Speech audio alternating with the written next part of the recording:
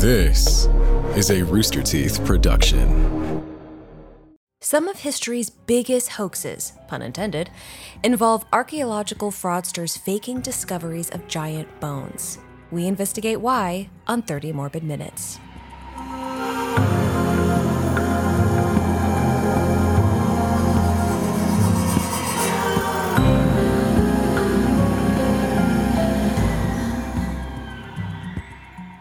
This is the podcast where we cover topics of a morbid, macabre, dark, and downright grisly nature. Sometimes we explore the unknown and debunk conspiracy theories. Other times we dive into history to gain a new perspective on today.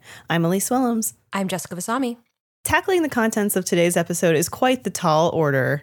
Literally, because we are talking about giants. Okay, let's get the obvious ones out of the way here. All right, your Jack and the Beanstalk giants, your Attack on Titans, your Shreks. Is Shrek technically a giant, Jess? I mean, he's big, mostly from all the layers. Oh, yeah. He's got a lot of layers. Have layers. Yep.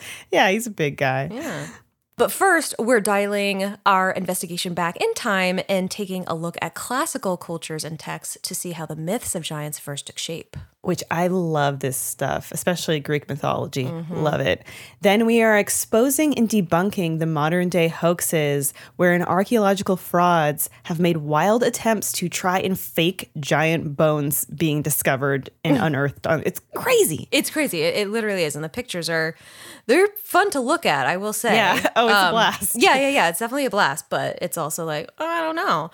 And then finally, we'll talk about gigantism as it actually occurs as a medical anomaly. Yeah, but first up on our tour of giants, we're going to tackle the mythology and folklore, and that is from the Greeks. The Greeks, those Greeks, we know about them.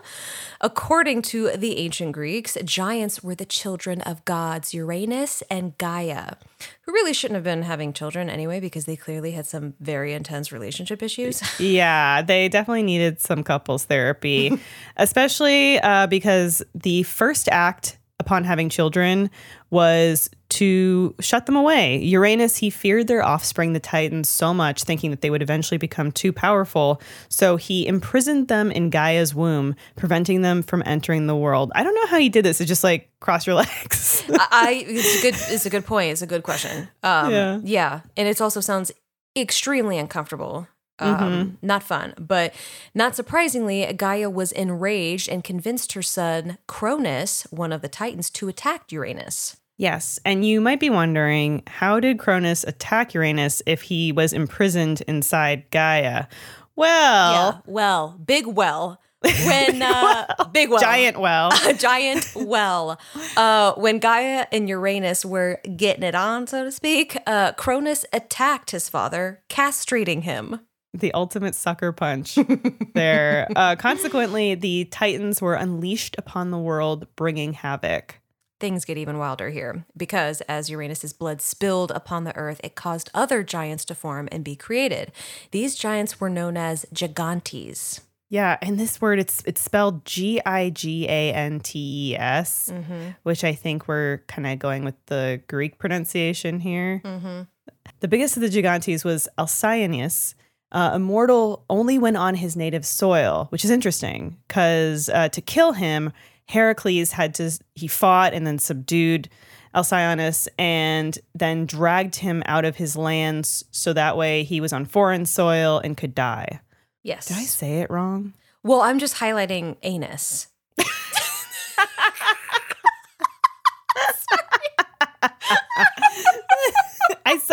Listeners, I'm looking in our document and I see Jessica go through and highlighting the phonetic pronunciation of Alcyoneus, and I see, she's highlighted that A-N-U-S right there. Is she trying to tell me something? Am I off here? No, it's just the word anus. I just felt like I should bring it to your attention.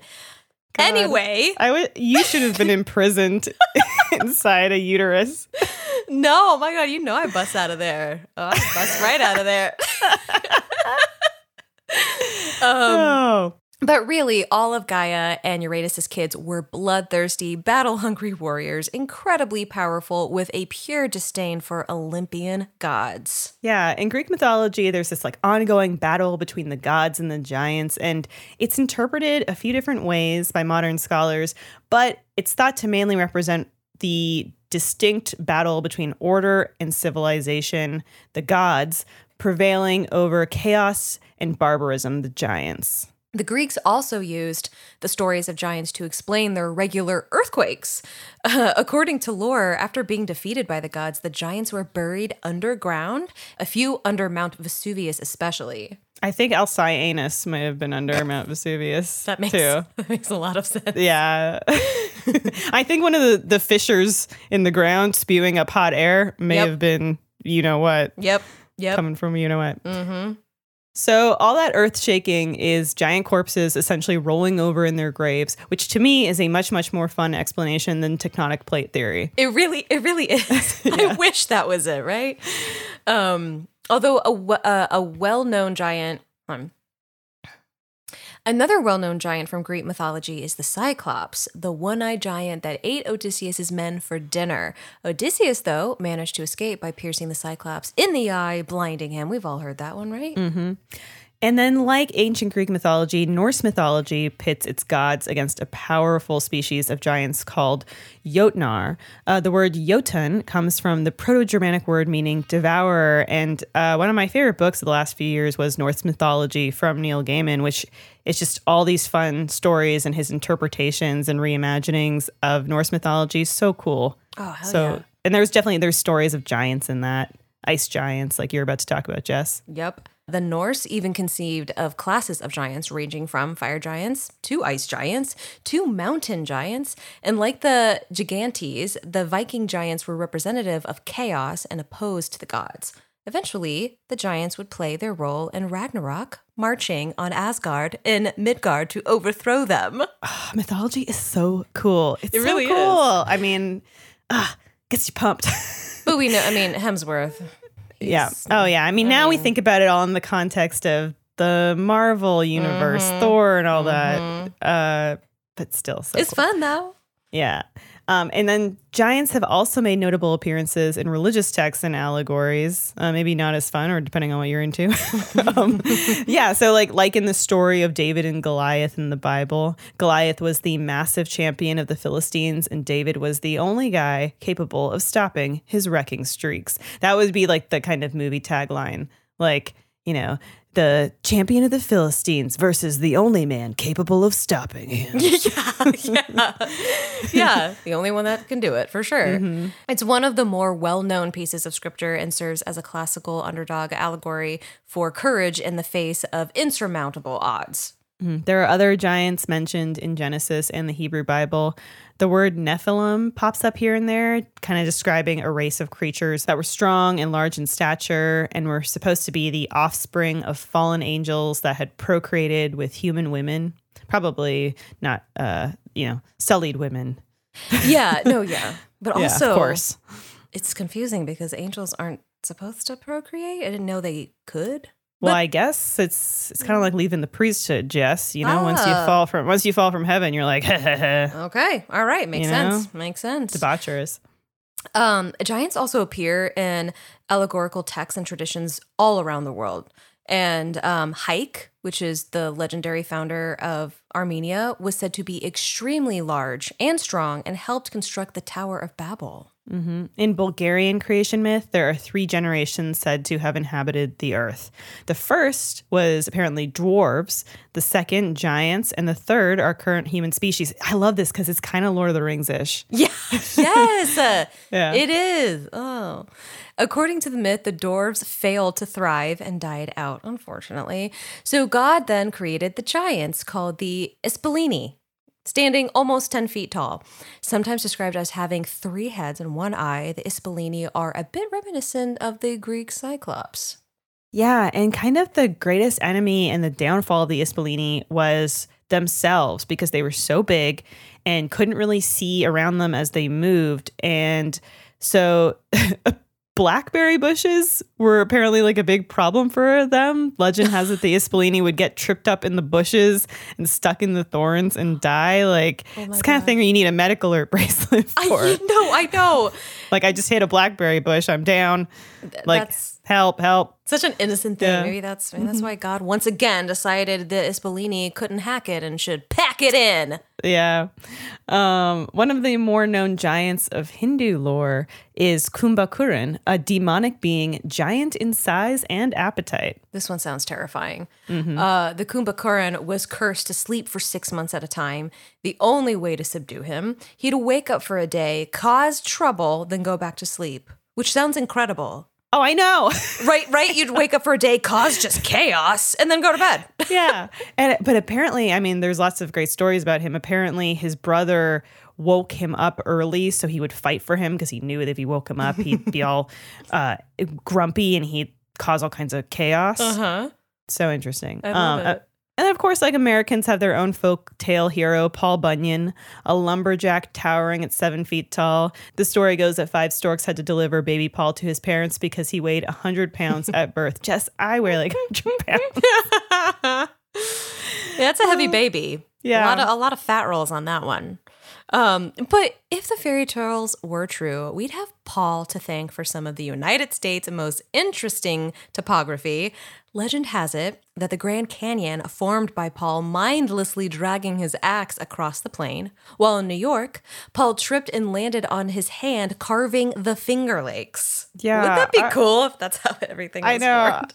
I was reading about Paul Bunyan and like this guy was just constantly tripping and dropping stuff. And that's how most of this country was apparently Giants made. are clumsy. I mean, that's true. part of the lore. They're kind of clumsy. And Yeah. whatnot. There's so many natural wonders in lore attributed to Paul Bunyan. But here's the thing. These myths are all fascinating. They're fun. It's a fun way to think about our world and imagine how things were made. But it's not true. The thought of giants roaming the earth is exciting, but it's just that. It's human imagination, elaborate stories that we tell to teach or explain certain phenomenon. It is fun to think about. Mm-hmm. But still, there are archaeological frauds who have tried to plant fake evidence to trick people into thinking giants were real and once walked our earth. Which conspiracies and hoaxes like this are also fun as long as nobody gets hurt. Yeah. It's like you said earlier, Jess, it's kind of fun to read about. And we're going to talk about a few right after a word from our sponsors. 30 Morbid Minutes is sponsored by BetterHelp Online Therapy. We do great things when we're at our best. But when we're not at our best, We can get bogged down, feel overwhelmed, and generally not show up the way we want to. but working with a therapist can help you through those not your best times. So you can get closer to that best version of yourself. I have personally gone to therapy. I think I did about like 3 years of it. I don't go anymore, although it's been a year. I probably should go back because there's definitely things that have popped up. But it's literally the best thing I've ever done for myself. The best thing. It's just like a way to kind of unload everything that's in your head without burdening anybody in your life that you care about. Absolutely. Absolutely. And finding new tips and tricks and ways of thinking to help you really understand what's going on in that old noggin of yours, you know? I really feel like when I'm actively working on things that have been hard in the past, like sticking up for myself or having difficult conversations, that I'm able to move through those tough moments faster than when I'm just kind of out there on my own. Yeah, drifting with no one to guide you. Exactly. And that is what therapy's for, to be the wind in your boat. If you're thinking of giving therapy a try, BetterHelp is a great option. It's affordable and 100% online, so it's convenient too. Just fill out a brief questionnaire to get matched with a licensed therapist, and you can also switch therapists anytime with no charge. If you want to live a more empowered life, therapy can get you there. Visit betterhelp.com/30mm to get 10% off your first month. That's BetterHelp, HELP.com/30mm. You know what makes winter a little easier? Bombas. Yeah, their socks are perfect for outdoor activities and also for being cozy at home. They're versatile. Every item is seamless, tagless, and ridiculously soft. That's because they use the softest materials like merino wool, Pima cotton, and even cashmere. Cashmere. Ooh. Bombas make slippers that are soft on the outside and even softer on the inside. There's fuzzy Sherpa ones. They also make T-shirts that are super soft and breathable. Yes, with that merino wool. Yes, they even make temperature regulating clothing so you can feel more comfortable doing what you love most, whether you're a jogger, a skier, a snowboarder, or just a lover of the wintry outdoors in general. I run a lot, and I have some of their running socks that are great. I have some of their thinner dress socks that I wear with boots. Yes. That are also fantastic. And can I tell you something I like, Jess, that they do? Yes. A lot of their socks have a little L or R on the socks, depending if they're a left or right foot. And I really appreciate that. That is incredible. I'm literally wearing Bombas right now, and I did not see that. I need to use that because that is something that is always subconsciously in my brain of like, which foot do I put this one on? Merely because I always feel like there's a subtle shape to them. You just never really know. But this is so great. Yeah. And big bonus here, for every item purchased, Bombas donates one to someone experiencing homelessness. Yep. Socks, underwear, and T-shirts are the most requested items in homeless shelters. Go to bombas.com/30mm and use code 30mm for 20% off your first purchase. That's bombas.com/30mm and use code 30mm at checkout.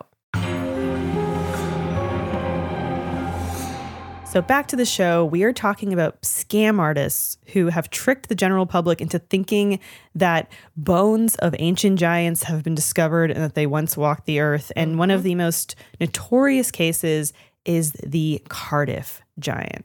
On October 16th, 1869, in the town of Cardiff, New York, two unsuspecting men were digging a well in the back of a barn. They were hired to do this job, and while they were doing it, they uncovered a 10-foot-tall, 3,000-pound mummy of a petrified man. Yes. What was quickly dubbed the Cardiff Giant by the media was actually a full-on hoax planned out by George Hull, mastermind and distant relative of the barn's owner, William Stubb Newell. Dun, dun, dun. Yeah, I'm connecting the dots here. I am an investigator. I'm connecting. So how did George do it and why? Well, he was kind of a jerk, but he was also an atheist and a skeptic. And during a business trip, George got into a pretty hot and heavy theological debate with a revivalist preacher who took the Bible scripture very literally. Yes, specifically a passage from Genesis speaking about giants on earth. Yeah, and this kind of lit a light bulb above George's head where he thought, oh, I can scam believers and make money. Sure, why not? Yeah, ding, ding, ding. Over 2 years, George spent almost $3,000 on bringing this so-called giant to life. He secured a 5-ton block of gypsum, shipped the slab to Chicago, where it was sculpted by workers who agreed to this deal as long as they were paid off, all while George himself actually modeled for the sculpture. Yeah. In the end, the statue took the form of a naked man lying on his back with his right arm across his stomach and then one leg crossed over the other and kind of this like little smile on his face. The workers even added some final touches to make it look eroded and aged, and like voila, there it was, the petrified man, the Cardiff giant. Next step, bury it. In November 1868, George and Newell buried it by the barn, and they kind of even like wedged it under roots to make it look like it had been there a long time. And then they just sort of waited. And it was about a year later that Newell, his relative that owned the farm, had these guys come and do this fake work on the well to unearth it. And that was when they just, it came to the light and became this big discovery, and they were showing the giant to the world. Once unearthed, it did not take long before the word spread. People were traveling from all over, arriving left and right to see this new, quote, discovery. And they readily bought into the lie, partially because Cardiff was already known for its fossil deposits. So they were like, oh, this makes sense. Yeah. It's like they kind of thought through all these steps. Yeah. It's smart. Yes. Once the story made it to the Syracuse Daily Standard, boom, it was off to the races. And that's when they really started trying to make this a spectacle and charge folks. So they covered the site with a tent to make it look like it was this like a legit archaeological site. And they started charging 50 cents a pop for people to come and see it. Yeah. And about like 2,500 people came to see it before George came back and decided it was time to cash in for $30,000. But as time passed and more eyes laid upon this new, again, discovery quotes, doubt and speculation crept in. Yeah, it seemed like people were talking about and seeing odd things happening between George and Newell. Maybe they were bickering or something just didn't seem right. Mm-hmm. Yeah, and it wasn't long before this whole ruse finally crumbled in 1870 when newspapers printed the confessions of the Chicago sculptors who made the fake giant mummy. Those sculptors were like, yeah, you can pay me. I'll keep my mouth shut. Nope. No, they cat's out of the bag. What's really funny to me is that P.T. Barnum, we know as kind of the infamous circus master, actually tried to buy the phony giant from them to add to his circus tour, but George and Newell wouldn't sell it to him. So P.T. Barnum made his own fake Cardiff giant, and they tried to sue him over it. Seems like a circus thing to do. Yeah, but it's so bold that they are scammers and they made this fake thing, and then they're suing the guy that made the fake thing of their fake thing. I would be like, I am so scared that I'm going to be found out as a fraud that I'm not even going to touch this. Yeah, bold. Today, I mean, if you want to see this Cardiff giant, it actually is at the Farmers Museum in Cooperstown, New York. If you are curious, believe it or not. Please tweet at us or message us some pics if you've seen it. I want to know. But it's just not as cool knowing it's fake. Yeah. Again, this all occurred about 145 years ago, and this is before social media, the internet. So it was harder for people to kind of debunk stuff back then. But even still, in our current information age, hoaxes can get the better of people. Yes. In 2002, an illustrator from Canada who goes by the screen name Iron Kite unintentionally created a hoax that got global attention. It started as an art submission for this contest called Archaeological Anomalies. And Iron Kite, for his submission, he took an aerial photo that already existed of Hyde Park, New York. There was this mastodon excavation happening there. And he took this real photo and then doctored it. And over the mastodon's remains, he superimposed a giant human skeleton. In the manipulated photo, it looks like an archaeologist is digging up a giant human skeleton. And the archaeologist is about like the size of the giant's whole skull. It's really well done, though. And it looks really, really real. And so real that Iron Kite won third place in this contest, which is great for him. But he could have never predicted how infamous that doctored image would eventually become. Yeah, you're old. Do you remember this? Yeah. I don't remember this happening, but I feel like there's a real chance I could have seen it. No, for sure. But I would have been fascinated by it at the time. Probably would have bought it too. Yeah, absolutely. I feel like I saw this, but I don't think I saw it in 2004 because I think it got picked up again in 2007. These kind of pictures circulate every so often. And just how the internet works, you know? So I think at one time I feel like I remember seeing something like this and being like, what the fuck? And probably believing it, knowing the person I am. But around 2004, Iron Kite's image started circulating online, gaining traction. People all around the world started blogging about it and sharing the image via email because they thought it was real. Yeah, it was one of those chain emails where it's got like a ton of asterisks and then all kinds of like, if you don't share this email of the giant, you will have bad luck for 20 years. You'll die in 20 seconds. Yeah. That's stuff like that. And like the clock is ticking, so you got to send it, you know? Yeah, even like reputable websites, had headlines, giant skeleton unearthed. Everybody bought it. Yeah, like National Geographic was flooded with emails from all around the world asking if this was true. More and more media outlets picked up the story, causing even more confusion, questions, and misinformation to spread.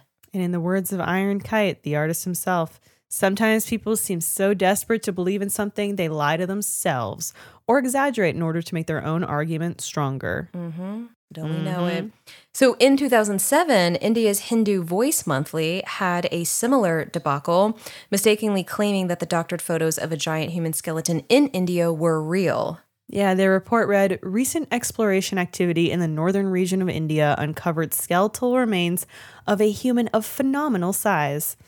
The archaeological team also claimed to have found tablets with carvings describing a giant who belonged to the race of the superhumans mentioned in the Mahabharata, a Hindu epic poem from about 200 BC. Which, fun fact here, relatives of Kumbhakarna, in fact, who we mentioned earlier, remember the sleeping giant that got awoken Caused every 6 chaos months? and went to bed. Yep. Yep. These are, his kin that are mentioned in this text. And per the report and the writings of the Mahabharata, this race of giants were very tall, big, and very powerful. Like they could put their arms around a tree trunk and pull it up from its roots. Yeah, but again, this was all fake. The editor from the Hindu Voice came out and admitted that the photos were doctored and the reports were falsified. But like in 2004, the news had caught on to other blogs and sites as well, and the damage of just spreading misinformation was done. It was out there, and it had just spread like wildfire. Mm-hmm. And it's definitely a problem. In the internet age, sometimes all people see is like the big, flashy headline, the fun headline, so to speak, that's delivering the misinformation.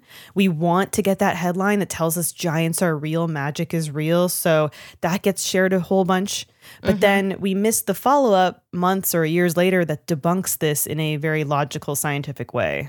That's not as exciting or sexy, or cool or magical. All that being said, there's evidence of early hominids like the Gigantopithecus, hope I pronounced that right, a now extinct genus of ape that stood upright, reaching heights of 10 feet tall. Mm-hmm. And scientists kind of debate whether these fellows were actually bipedal, and the recreations we see of them, they look more ape than human, but they're kind of, in terms of like human ancestors, genetic relatives, like they are the closest that we've gotten to this like mythical type of giant, even though they do look more like monkeys. Mm-hmm. Yeah. Yeah. So no, while there is no proof or evidence as of right now that giant humans roam the earth. Still holding out. We're holding out. Holding out hope. You never know. That there's like no proof or evidence that giants, ever roamed the earth in the way that they are portrayed throughout fairy and folktales, religion, and mythology. There are actual people, living and dead, who have reached heights uncommon to most of us. Yes, gigantism, as it actually occurs in humans naturally, generally happens due to an anomaly of the pituitary gland, which produces excess growth hormone. And this is very rare, and it starts to unfold during childhood or puberty. Mm-hmm. It's more than often hereditary. Mm-hmm. And then there's acromegaly, which normally occurs in adulthood sometime after the age of 30 and is usually caused by a non-cancerous tumor in the pituitary gland called an adenoma. And this is, again, a situation where a person's body is flooded by too much growth hormone. It's usually not fatal, the condition itself, but it can cause other heart problems and duress on the body. The professional wrestler Andre the Giant, who we all know, was born with acromegaly and billed at the height of 7 feet and 4 inches. He was very large and became a problem for him in his life. By the time he was 12, Andre was 6'3", and there are lots of famous stories about him drinking like 156 beers in one sitting, and he just drank barrels of beer to get drunk. And he needed the playwright Samuel Beckett, who was his neighbor, interestingly enough, waiting for Godot, to drive him to school as a boy because he was too large at the age of, 10 or whatever to ride on the bus. Oh. And I love reading stories about Andre the Giant because he really was the kind of gentle giant. Like the stories of him on The Princess Bride set are really sweet and also really sad too, because due to his size and his career wrestling, he had a lot of physical problems. And there's always that story where, he's supposed to catch and carry Robin Wright, if you remember that in the movie Jess. Yep. But they had her on a harness because he had so many physical problems and back problems that even though he was supposed to be this big, strong, giant guy, he couldn't even carry this small woman. Sad. Yeah, and it's so interesting because even my partner who is 6'4", who's definitely not anywhere near, that tall, he has a lot of lower back issues that, like, over the weekend we were walking around a lot for like multiple hours on our feet, and his lower back just started hurting, and was just like, this is one of the things I hate about being so tall, is just lots of just aches and pains, and just, you know. Yeah. And probably also from carrying your ass around. That's true. I am not 100 pounds. I'm. Oh, I didn't mean like that. No, I know. Robin Wright was very tiny in that movie, though. I just meant like, why is he carrying this grown woman so much? Well, because I asked him to.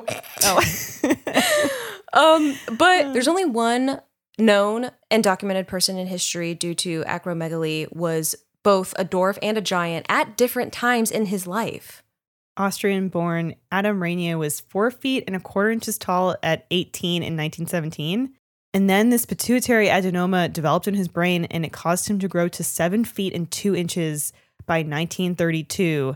And it was a huge, huge cost to his health, which is, I think he lived out the rest of his life in like an old age home because he just developed so many health issues. But that's wild to think of, like, just going from one extreme to another. I don't know how I can't comprehend how that. I think he couldn't serve in the First World War because of his small stature. But what a hard life that must be. Yeah. The tallest human on record, I'm sure you're probably wondering this whole time, is Robert Pershing Wadlow, who lived during the early to mid 20th century. Robert experienced hypertrophy of his pituitary gland, which results in abnormal levels of human growth hormone. And his unusual size garnered him a lot of attention. But like Adam Rainier, came with a lot of complications. Yes, a ton of unfortunate complications. Robert dealt with foot problems his entire life. Once at age 14, he slipped in the street while playing. At age 17, he spent 8 weeks in the hospital due to an infection on his foot caused by an arch support foot pad. Yeah. I guess it was the kind of thing where he really couldn't feel everything that was going on in his feet. And his foot ailments were a consequence of his extreme height. Nicknamed the Giant of Illinois, Robert at his full height reached a towering 8 foot 11.1 inches. Yep. That's pretty tall. Not quite 10 feet, but hey, it's pretty tall. He also had the world's largest feet, measuring at a size of 37 AA shoe size. So for reference, a men's shoe size is like 12 is an 11 and a quarter inches long, whereas 37 AA is 18.5 inches long, if that makes sense. Yeah. And like we were saying, he had all these issues with his feet because he was supporting this massive frame, right? 439 pounds. And he didn't have sensation in his feet. He couldn't walk without leg braces.